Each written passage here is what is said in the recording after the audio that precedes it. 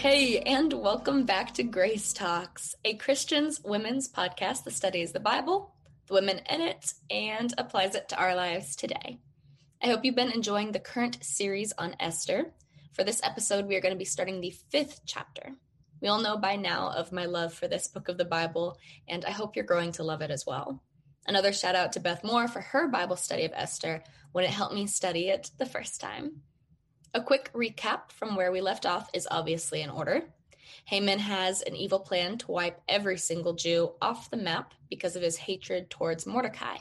The people are bewildered, the Jews are in mourning, and the king is oblivious. Mordecai tells Esther she needs to do something about it, and when Esther shows fear, Mordecai reminds her that she might have been made queen for exactly this moment in history.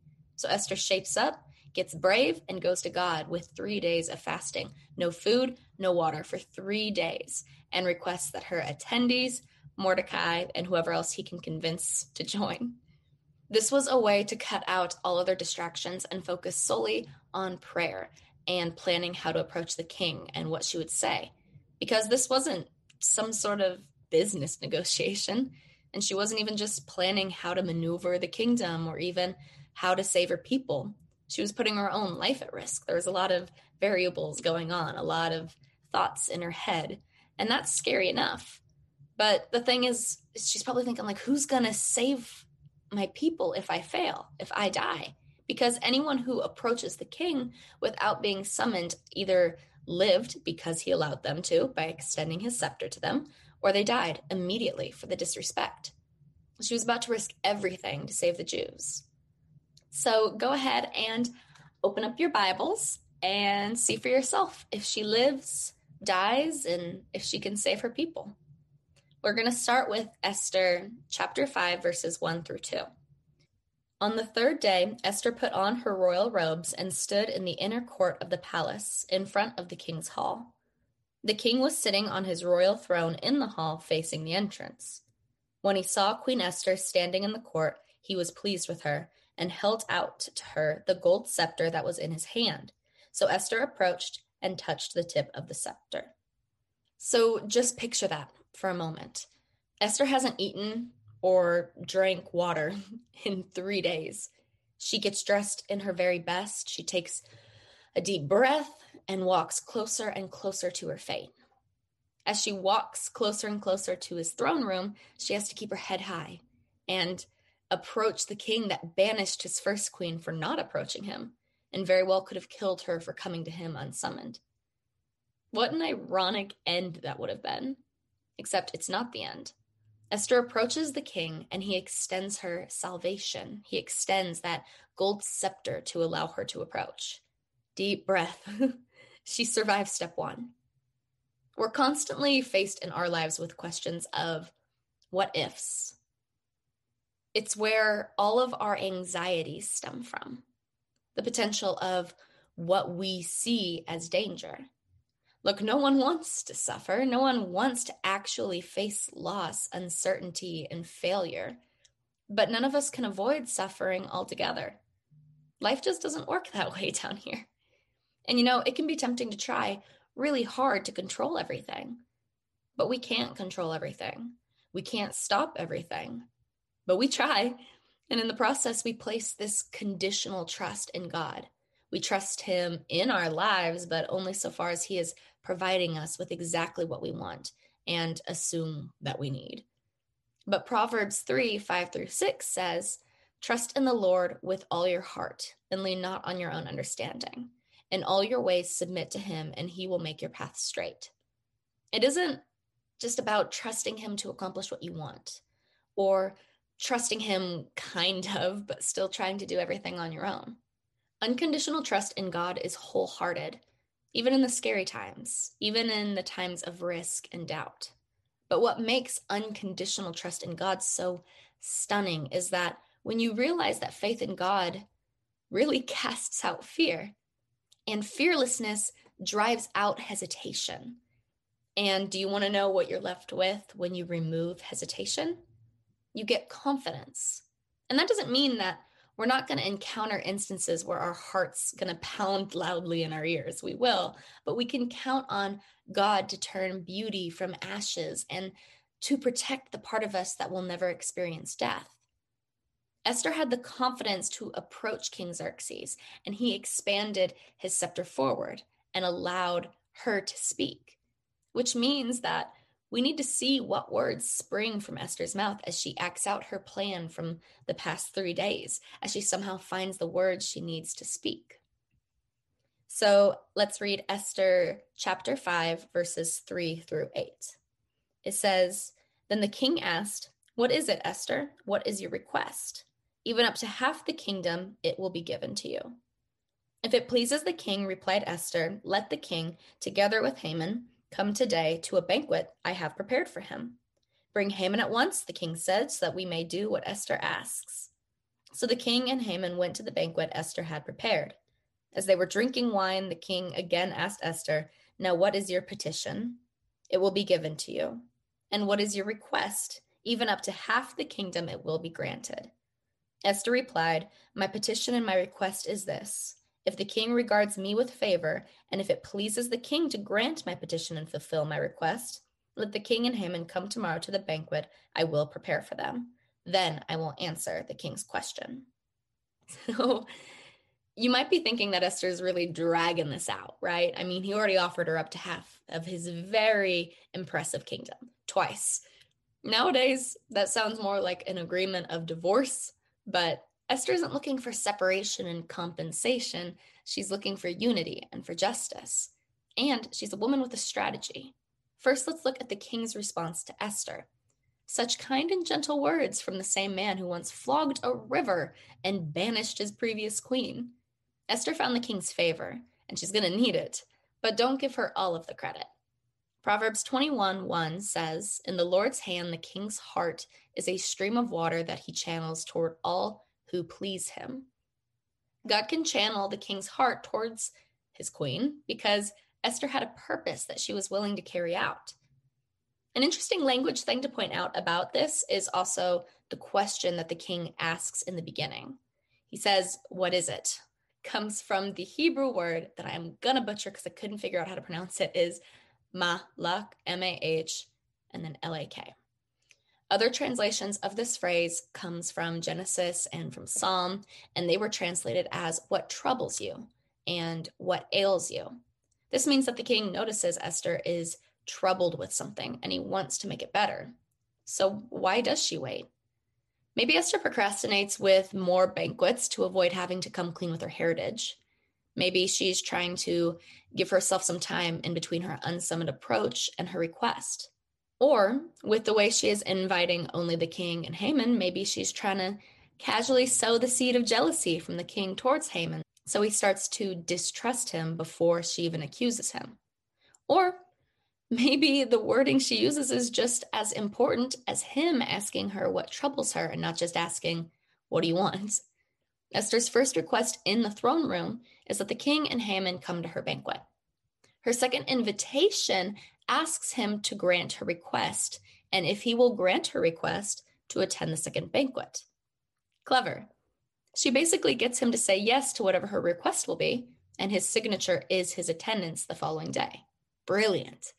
To be that brilliant. But even when we're not brilliant or perfectly confident, God isn't ashamed of us, you know? His love for us has nothing to do with performance. He cares about our hearts and our intentions. He cares about what we are willing to do in spite of our insecurities and fears. His love overshadows our fears. 1 John 4:18 tells us that perfect love casts out fear, and his love is perfect. And speaking of perfection, let's take a look at imperfection. Esther 5:9-13. Haman went out that day happy and in high spirits. But when he saw Mordecai at the king's gate and observed that he neither rose nor showed fear in his presence, he was filled with rage against Mordecai. Nevertheless, Haman restrained himself and went home, calling together his friends and Zeresh, his wife. Interesting thing to note before we say anything else is that Mordecai is back at the king's gate, which means that he's confident in what Esther's going to do and everything else, because before he was dressed in ash and sackcloth in those mourning clothes, which meant he couldn't approach the king's gate. This means he's dressed normally, clean face, back in his normal zone, no longer mourning, no longer showing fear, because he knows that things are going to work out. He believes in that.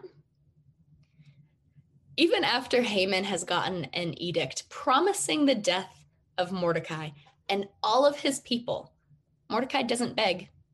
He doesn't bow. He doesn't shake in fear. He doesn't even stand up in his presence. And Haman cannot stand it. The man who should quake in his presence. He offers him no respect, no fear, not even anger, no response at all. Haman goes home and brags to everyone about all of his many accomplishments and things and his new buddy best friendship with the king. And yet he sees Mordecai and decides that he is the biggest thorn in his side. And I think what makes me laugh the most is that his biggest threat isn't Mordecai's indifference. It's Esther's flattery from inside the palace walls. So our question needs to be, what can we learn from an evil man's mistakes? The most important thing I have to remember is that a person can become a snare to any of us at any time that he or she is consuming an excessive and unhealthy amount of space in our thoughts. And that's for both positive thoughts and negative thoughts. It might seem a bit more obvious when, like Haman, our thoughts are consumed with an intense dislike or even hatred of someone, when we feel threatened by someone. We can recognize that as being bad. But it's also bad when we're giving too much headspace to someone that we feel attracted to or that we crave approval from. Galatians 1:10 says, "Am I now trying to win the approval of human beings or of God? Or am I trying to please people? If I were still trying to please people, I would not be a servant of Christ." Our headspace as Christians should first be focused on God, his approval, and his desires for our life. But the story continues on with Esther 5:14. It said that his wife Zeresh and all his friends said to him, "Have a pole set up, reaching to a height of 50 cubits, and ask the king in the morning to have Mordecai impaled on it. Then go with the king to the banquet and enjoy yourself." This suggestion delighted Haman, and he had the pole set up. Of course, something so gruesome would delight our dear villain. 50 cubits, by the way, is equivalent to about the height of a 7-story building, or 75 feet. He loved the idea of making a spectacle out of the death of his perceived enemy. Before we finish this chapter, here's another woman that we can learn from, Zeresh. This poor lady's married to Mr. Humblebrag over here, complaining, woe is me, about having to deal with this one guy who's supposed to be killed in less than a year, just because he doesn't bow to him. Zeresh is basically like, oh my gosh, will you just shut up? Go ask your bestie, the king, to kebab the man on a pole the height of a 7-story building and be done with it. I get that we probably won't be the kind of women put into positions of royalty, like Esther, or given the chance to suggest murder as a viable suggestion for her own mental health, like Zeresh. But we are offered opportunities to make differences in the lives of the people around us. As women, we have the ability to persuade others into making choices, good ones and bad ones. We could seek out immediate eliminations to our dissatisfaction and persuade someone in the wrong direction. Or, hear me out, we could be peacemakers. We could be women who are influenced by the Holy Spirit, women who utilize that strength to bring people together and promote good and healthy decisions in others. So let's pull everything back that we learned and apply it. First, with trust and dependence on God, we cast out fear, and then we put on love and confidence. That confidence gives us the bravery to be bold, to take risks, to fulfill the purposes God made us for. So find ways to place your trust in God this week, even when it feels scary. Hand him your burdens and the things that give you anxiety, the little things too. I graduate next week. My little fear and my little anxiety and insecurity is feeling bloated in my graduation dress. So I'm going to just trust that God cares more about the brain that earned the degree and the heart that grew closer to him these last few years than the body in a dress that I'm probably going to miss in 10 years. My big fear is what life looks like after graduation. But I'm going to trust that wherever I end up, God's going to use me. I'm going to trust that He has a plan for me exactly where I am now and exactly where I'm going to be. Second, what you spend time thinking about matters. Who you spend time thinking about matters. When you wake up in the morning, what do you immediately start thinking about? Or who? Yeah, I know. The best days I have, though, are the ones where I wake up and start thinking about Jesus. And I'll challenge you to do this one with me. This week, I want to be better about thinking about Jesus first thing. So before I even get out of bed, I want to read a chapter of my Bible. Make it easy on yourself. Bring your Bible to the nightstand the night before. Before your feet even touch the ground tomorrow, see what God has to say to you. You can do the same thing with a little devotional. Instead of a night one, try a morning one. And then third, you have the power to persuade. You have the power to bring unity, to develop peace, to empower the people that are around you. You will encounter daily opportunities to be either an Esther or a Zeresh. Who do you want to be? And also don't forget that our King is one that we can count on to be just, and we can count on to keep his word. He isn't the kind that doesn't want us approaching him unless we're summoned. We're summoned all the time. He always wants us approaching him and being in his presence. So one of these days, we're going to have an actual throne room to go to, but we aren't going to have to worry about the gold scepter coming towards us. All we have to worry about is if we knew Jesus, because if we know Jesus, he'll greet us with open arms, not a scepter. Well, that's everything I have for today. I know it's a little on the shorter side, but there's still a few chapters left of Esther, so there's more where it came from. Don't forget to review this podcast wherever you listen to it on, like and subscribe if you're watching it on YouTube, and check out any of the social media platforms.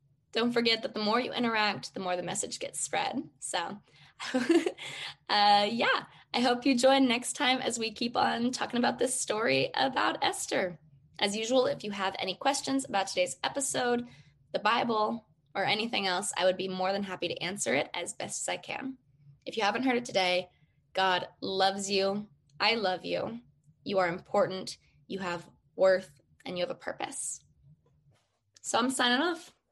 Bye.